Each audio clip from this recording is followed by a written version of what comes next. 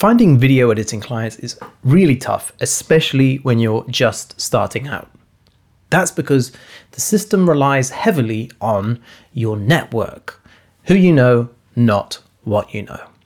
And I feel passionately because I've seen fantastic editors, fantastic artists, fantastic creatives get pushed to one side or ignored purely because they don't know the right person. So I feel passionately that consideration for work should be based on ability and not status. And so this is my letter to the industry on how we can address it.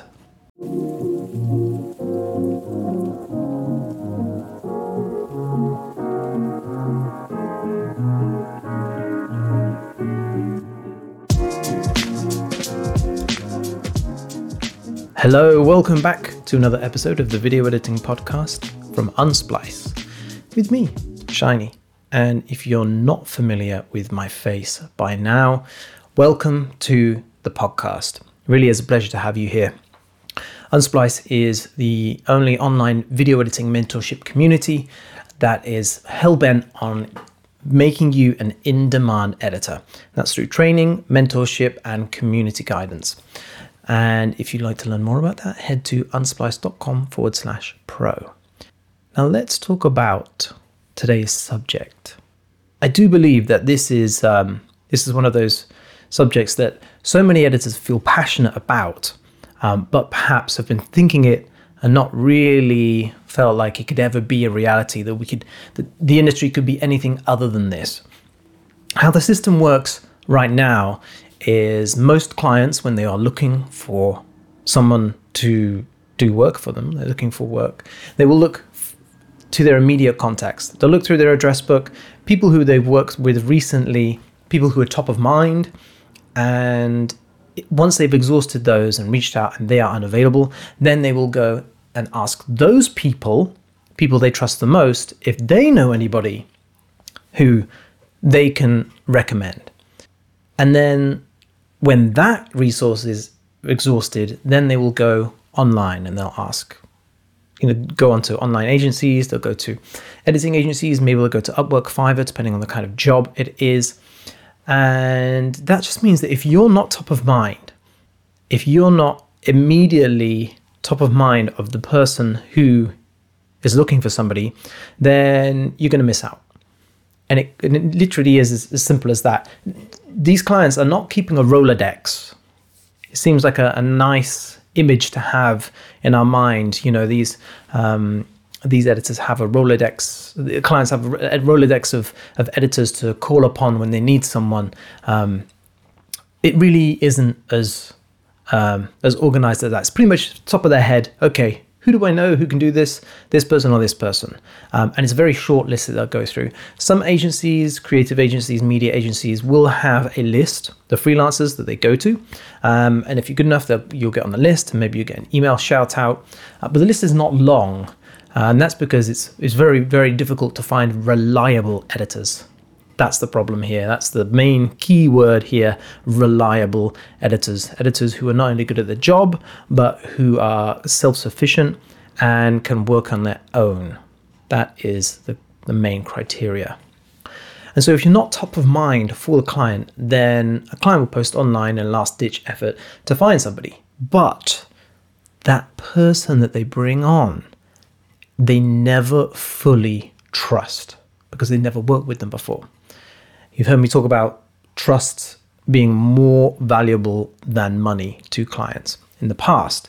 So it begs to be true that when they hire somebody online, they find another editor from an online source, that they don't fully trust them.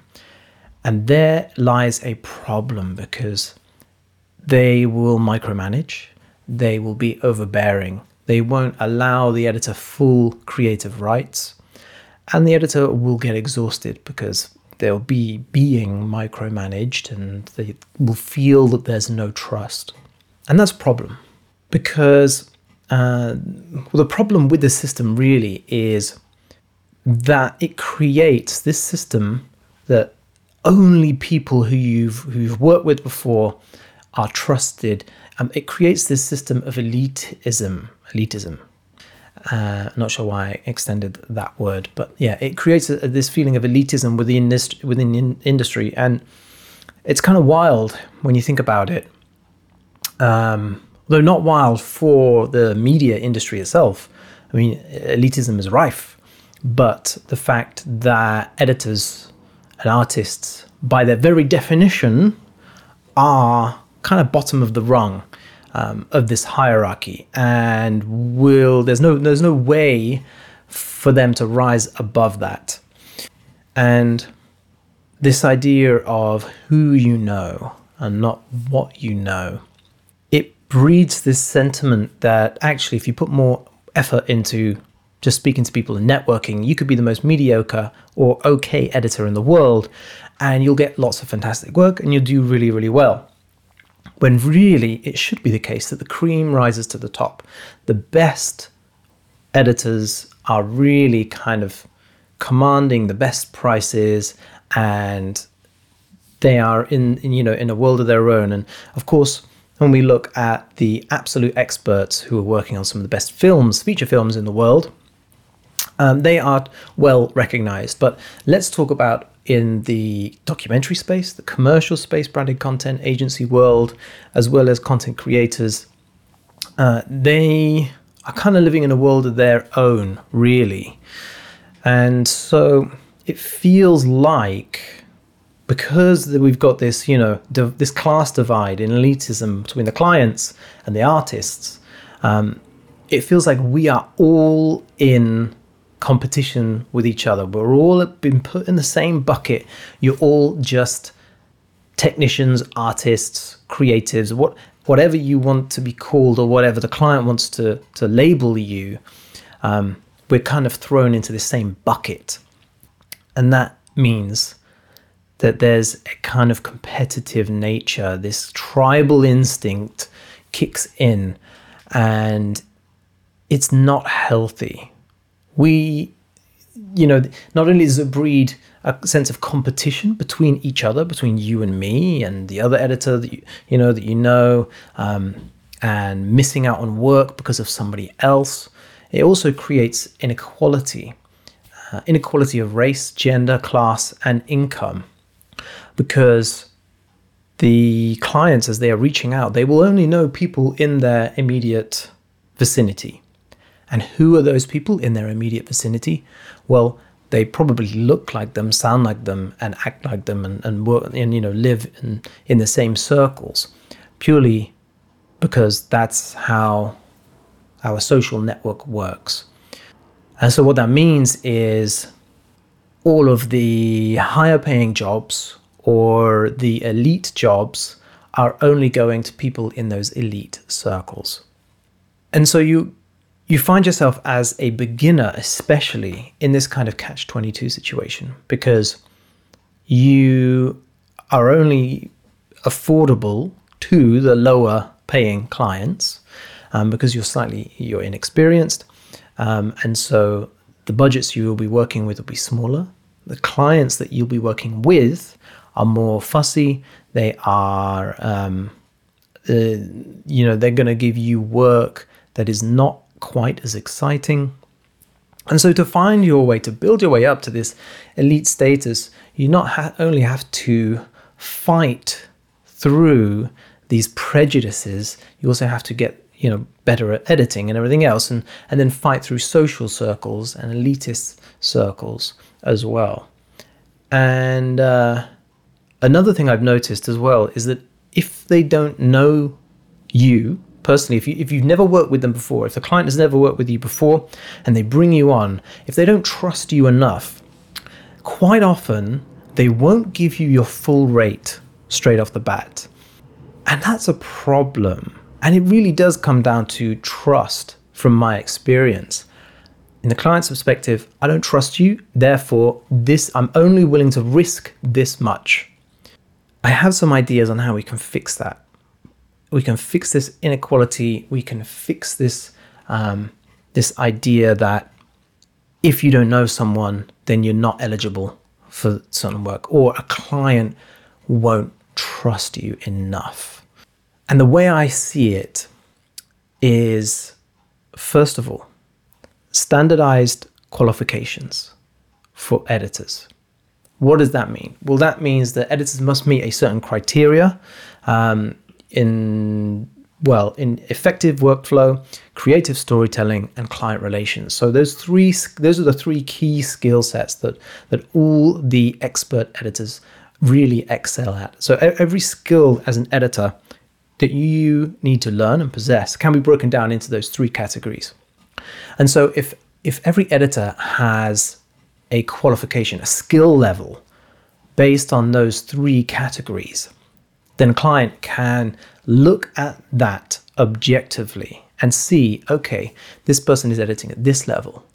And now no longer are we hitting the same trust barriers, the trust walls, because the client knows that this qualification has come from a separate source, a separate adjudicator that has assessed the skill levels of this editor and gone, yes, they are worthy of this level. They are worthy of this mark of quality. And that means that the trust barrier goes down. And so the rate that the client is willing to pay is going up because the barrier has dropped. And something really as simple as that can take away so many of the barriers, stresses from a client's perspective, that when they are looking and reaching out to their network, they are trying to navigate. And it really is about that trust. They've gone to their close network because they trust them. And can you recommend somebody that you trust because I trust your judgment? Well, what if there was one source of judgment that any client in the world, let's start in the UK and then let's talk about the world, that a client can look at and then go, I trust your judgment, and the judgment is in those three core areas, those three core skills. Okay, now I know this editor is capable to work on this edit, and this is the budget for somebody who's capable of that, and you've dropped that barrier. And so that's the first, my first pledge, my first step to a brighter future for the industry. And in a way that we can fix this, we can fix this kind of elitism within the industry. Another step that I envision, and this really is what drives me. This is really what Unsplice is all about to me. It's about equalizing the playground, setting qualifications and skills and levels that every editor, every client can understand and know, okay, I get it now. Just from looking at a couple of numbers, you have a full understanding of what an editor is capable of, breaking down those barriers and ensuring that if a client doesn't have someone in their immediate network, they can just go to one place and know that the editor that meets that standard is going to be of a certain standard. That really is the main goal behind Unsplice and my goals in life, because I've been unfairly judged in the past throughout my career, and it hurts. It's tough. It's a tough pill to swallow. It's part and parcel of the industry. It's part of the job, and it doesn't have to be that way. So really, that's what's driven me to build Unsplice and create this set of qualifications, this platform to level the playing field. And the next step in the big, brighter future plan is a powerful, large-scale freelance editing agency. There doesn't have to be one. There could be several, especially if each one is specialized in a particular type of editing. And I'm not talking about Upwork or Fiverr, because those are a race to the bottom. Those are about setting the lowest rate possible. What we're talking about here is an industry-wide standardized rate. So there are other industries where the rates are set by the biggest players in those industries.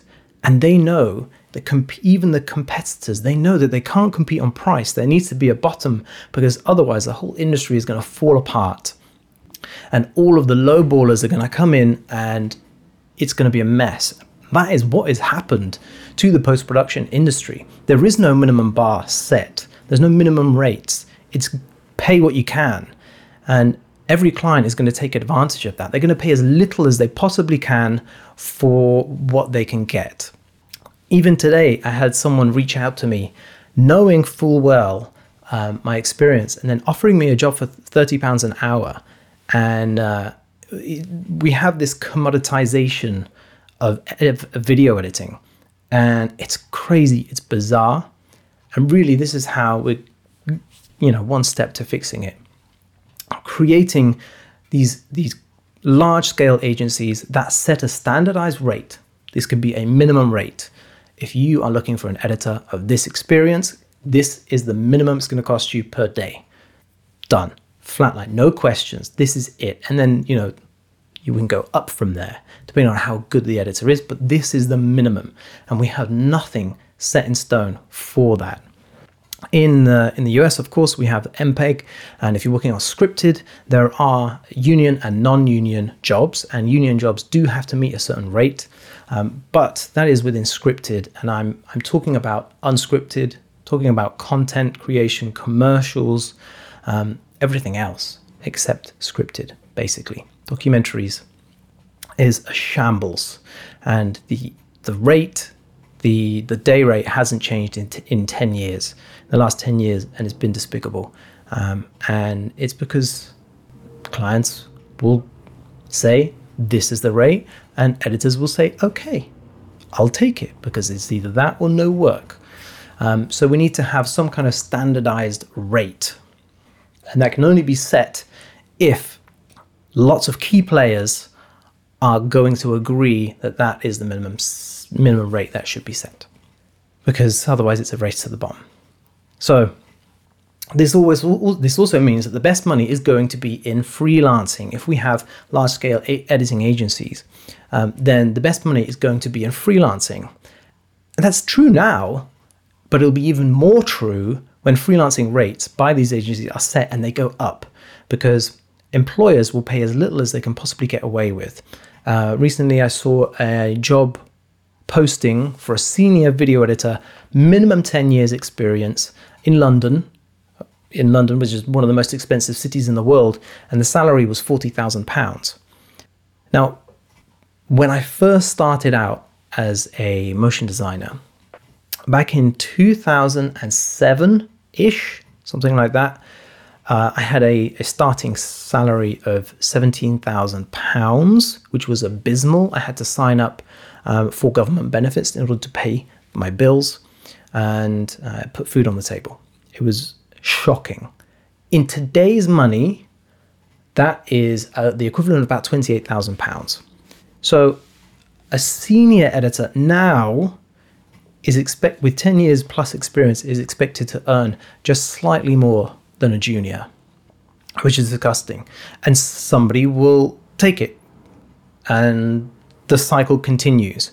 And so if employers are going to be this brash and cheeky with their salary numbers, with the amount that they're willing to pay their staff being so shockingly low, it should be embarrassing. Well, then all power to the freelancers. If all the employees jump ship and become freelancers, and then all of a sudden there is a standardized rate that they must adhere to if they want somebody of that same quality, well, then guess what? The editor's income goes up by 3 times. And if the employer wants to keep good quality editors, they have to match, they have to bring their salaries up in order to compete, so that they don't lose employees to becoming freelancers. So it works kind of holistically across the industry.